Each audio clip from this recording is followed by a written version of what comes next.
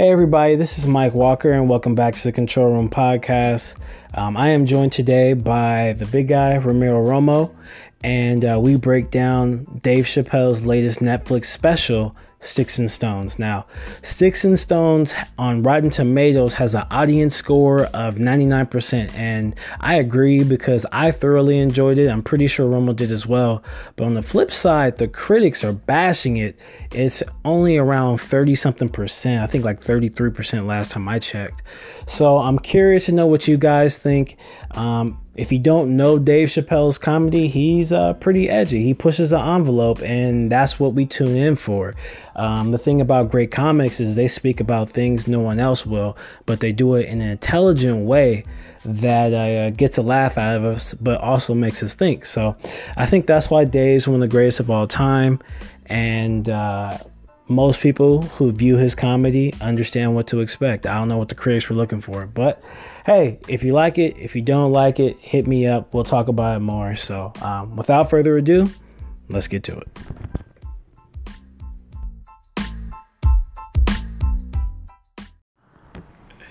Hey everybody, welcome back to the Control Room Podcast. I have a very special episode for you today. We're going to be reviewing the Netflix special from Dave Chappelle. I think it's called Sticks and Stones. Sticks and Stones, I think. Something like that, yeah. By the way, I got my buddy Romo in here. Who was once a comedian, by the way, in another lifetime. You want to talk about your stand-up comedy experience? It was pretty short-lived. So how'd it go? Well, as you know, we have the Ice House Comedy Club here in Pasadena, world famous. A lot of great comics have come through there. I have never been, actually. Never been to the Ice House. I've always wanted to go. Let me tell you, it looks bigger on TV than it actually is. Small, yeah. It's very small. It's like a 2-drink minimum or something? Yeah, very intimate. A lot of great comedians come through there. Legends like Robin Williams, David Letterman. Ramiro Romo. Yes. I wouldn't put myself on par with those guys, but maybe if I would have stuck with it, you know what I mean? Yeah. But yeah, back in the day, they used to have, on Thursday nights, I think it was, they used to call it Uncle Clyde's Amateur Night. Okay. So we had more than the 2-drink minimum, shall we say. You was there with some friends? And there were some buddies, and I went up there on a dare, and of course, little liquid courage. You know, I'm like, oh man, come on, this is easy. What's the big deal? You get on the stage. You must have had a lot of liquid courage. You tell a few jokes, you know what I mean? So I'm funny. Yeah, what's the big deal? Let me tell you, man, I have a newfound respect for any comic who goes up there. Because when that spotlight hits you and everyone's looking at you to say something funny, you better deliver. Make me laugh. And I had some good jokes. I had some damn good jokes. What your jokes like, it wasn't like no knock-knock jokes. I had some real jokes, man. I had some material. You know what? I may have stolen some material. This is how bad of a comic I was.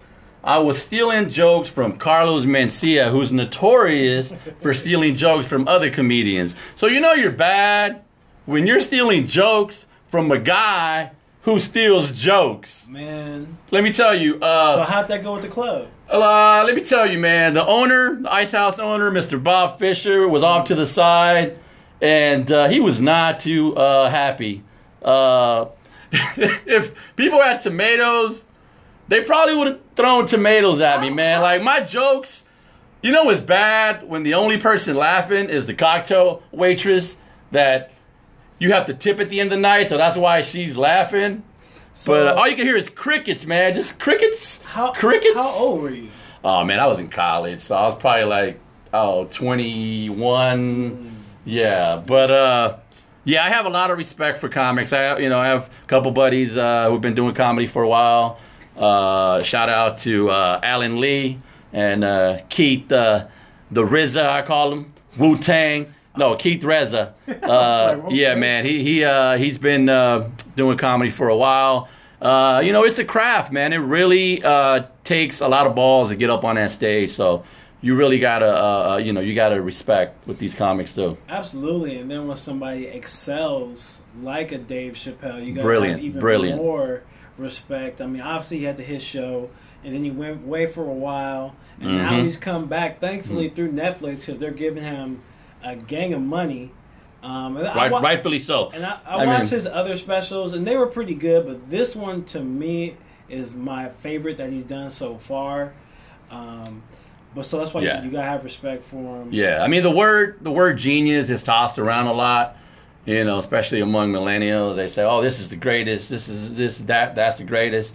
But when it comes to Dave Chappelle, he's our modern day Richard Pryor. I mean, this guy is brilliant. He can tackle any issue, especially in a climate right now, where I call it the PC police will come after you. You really have to be careful what you say because, it might offend somebody. But people got to understand, when you go out to a comedy club, you're there to have a good time. Come on now, like, you cannot get offended at every joke.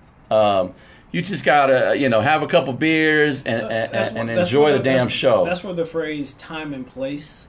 That's exactly. why it was invented. There's a time and place to talk about certain things, joke about certain things. Mm-hmm. Not necessarily at work or other places where it'd be inappropriate, but in a comedy club, that's probably a place where you can be a little edgy. But that's a perfect segue into one of his first jokes. And keep in mind, we're reviewing the actual special. We're not going to do the whole show. So there are some spoilers. If you haven't seen it, you should probably wait till after you watch it to listen to this podcast. So one of his first jokes was about how hard it is to be a celebrity in this climate.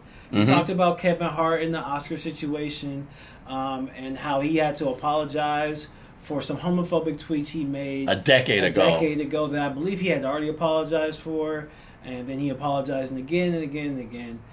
But it was a joke. But different climate, different time.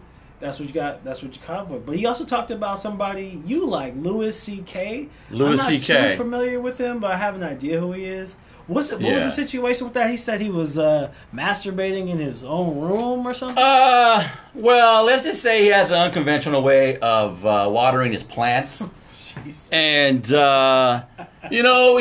is what I like to call a multitasker. Okay. So he can be on the phone and multitasking. He's pleasing himself while he's on the phone. I'll let you watch the special. Okay. Dave Chappelle kind of references to it, but yeah. I mean, look, again. And that derailed his career. It really did, because he had a show which is a great show. I used to watch it. He's another brilliant comic. I mean, the guy's funny, man. I mean, he looks funny. He's a redheaded Mexican. I mean, Canelo. He is. Yes. Yeah. He's born in Mexico. Okay. I'm not being biased here because I'm Mexican, but no, the guy, is a brilliant comic, and you can't take that away from him. I mean, he's good at his craft. Another high-profile case was we're gonna get into the nerd culture a little bit. Guardians of the Galaxy, their director James Gunn, Disney fired him when some jokes about pedophilia that were on his Twitter years ago. But he was he was a comedian. I guess Twitter back then was a place where they would try their jokes out, their edgier jokes. Yeah. So anyway, Disney fired him because somebody dug up some old tweets. But it turns out that that organization that did that didn't have pure intentions, so they actually ended up hiring him back. But like I said, you have that situation. You have Kevin Hart. You got Louis C.K. You got the Aziz Ansari situation. Yeah. So like Dave said, he's like, hey, I don't think I've done anything wrong. And every case is different. It's from case to case basis. You can't lump everybody in. Speaking of pedophiles, R. Kelly, didn't Dave Chappelle discuss R. Kelly? I was and Michael Jackson. I was like, where is he allegedly? Going? I was like, allegedly. Yeah, Dave does touch on R. Kelly, and like most of us, understands that R. Kelly really did that. Yeah, I mean, we can see the Soul Train Award in the background. Yeah, come on now. There's audio of him repeatedly saying the girl's age for whatever reason. Yeah, man. He better lawyer up. He better get a damn good lawyer. Killing me with this shit, I wish I would. Let me tell you, man, if I was already done with law school, there's no way in hell I would take that case. I am not defending R. Kelly. Like Dave said, man, help your lawyer out, man. Just shut up. Yikes. Sheesh. Yeah, but like you said, but that was piggybacked off of a conversation he had about Michael Jackson, Mm-hmm. and that HBO special, which I never saw. I had no desire to see that. What was it called? Something Neverland? Wonderland, whatever Michael Jackson's estate was called. Yeah, something Neverland, or is it Neverland? What's it, Peter Pan? Whatever the hell it's called. Like that. So did you not see it? I did. I saw, it was quite a few. I know HBO released like multiple documentaries. I saw one of them. I mean, it's questionable, man. I mean, this is 10 years later. Like Dave Chappelle and like Dave Chappelle said, if Macaulay Culkin, what did he say? He said, Dave Chappelle said. Well, first he said Mike's been dead for 10 years and got 2 new cases. But then he also said, like, Macaulay Culkin, if you're going to be a pedophile, if you're going to touch a kid, like the dude from Home Alone. For those who are easily offended. The dude from Home Alone. This is Dave Chappelle. Don't watch this special. Yeah, that would be the guy to get. But like I said, Macaulay Culkin said Mike never touched him. Mike never did anything inappropriate in front of him. I'm with Dave. I don't believe these dudes. I didn't even feel the need to watch this doc. I think I heard they made the doc only after their book sales failed. Yeah. I mean, they got some money, I'm sure. It's a clear like money involved. They're clout chasers or whatever. But for me, I'm gonna need a whole lot more than this little HBO doc to turn on Mike. And like Dave said, it's Mike. So hey, it's Michael Jackson. Thriller. The choreography on Thriller, I think you should get a pass. Just one Macaulay Culkin. That choreography was, come on now, it was brilliant. And like Dave said, he gets a pass. He said, if you're offended, you were watching Netflix right now, you clicked on my face, so it's your fault. Exactly. You knew what you were getting into. Right, and we talked about the whole PC culture thing, and obviously things need to be changed, like the whole Harvey Weinstein scandal. That was real. That was legit. Things like that need to be cleaned up, but definitely we have taken things I'm not defending Harvey Weinstein. People are afraid to really speak freely about anything because everybody's getting offended over every little thing, and I think we just need to chill out. And in the comedy space, that's where we can kind of let our guard down and laugh at things we don't usually talk about. Yeah, man. Laughter is the best medicine, man. I mean, just enjoy yourself, have a few laughs. Don't take everything so damn literal. Right. Just laugh. Yeah, I mean that's a healthy form of therapy, is laughing. But Dave has a lot of jokes in there about a lot of inappropriate things, which is really funny. I would say check out this segment about the alphabet people. See, I'm not even going to touching that with a 10-foot pole. Either. You leave that to the professionals, and Dave does a great job about that. But what I do want to talk about, I think he had a great idea. And he said, we're going to have a tough time disarming white America. Because he was talking about how his son at school, they're going over drills if there's a mass shooter. Yeah, if there's a mass, and he's just like, one, that's something that, why are you drilling on something that you can't control? And two, if the kids are shooting up the school and they're participating in the drill, they know where everybody's going. The active shooter is in on the plan. He's like, wait, where are we meeting? Everybody's going to be over here? Got it. Oh, man. So, yeah. What you have to do is you have to have all the white kids step out of the room, out of the classroom, because, hey, come on, who are we kidding? There's a certain profile. Just saying. Little Macaulay Culkin come back and shoot the school because Michael touched him. Hey, listen. Romo.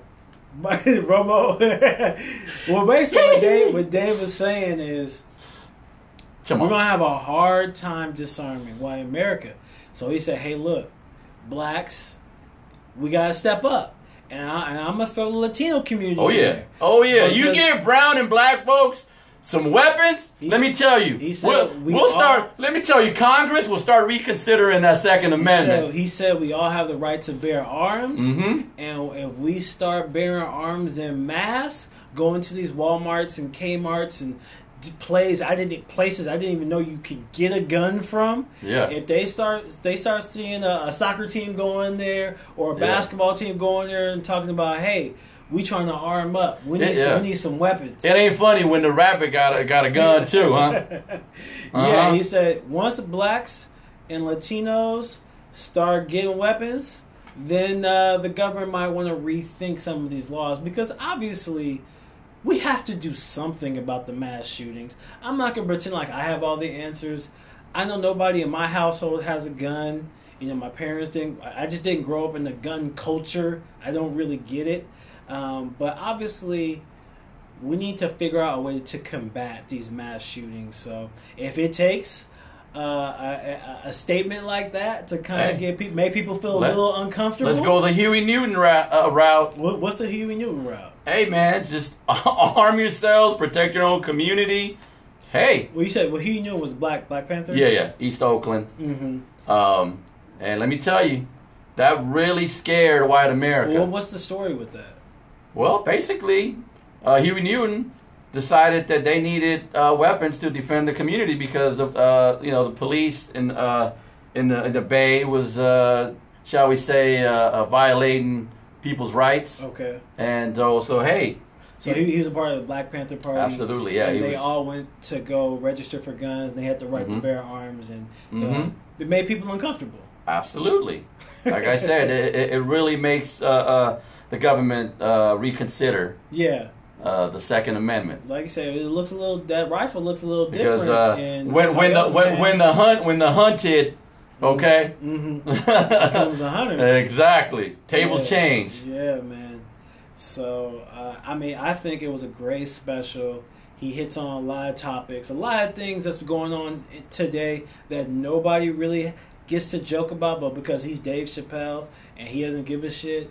And he knows, and he's like you said, he's a comic genius. He can get away with it. He does it in a smart way, social commentary, funny and not reckless.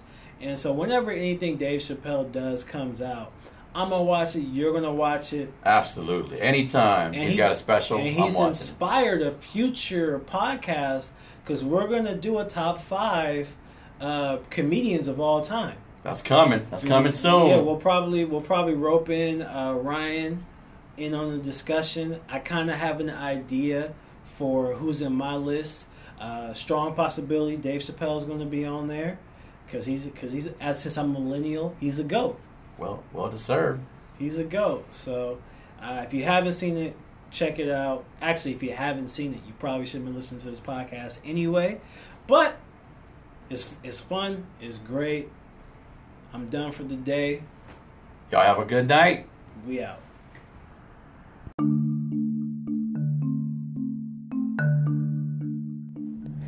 Thank you for tuning in for today's episode of the Control Room Podcast. As always, you can reach me on Instagram and Twitter at Michael D. Walker 3. If you want to keep the conversation going, leave me a little voice message through the Anchor app.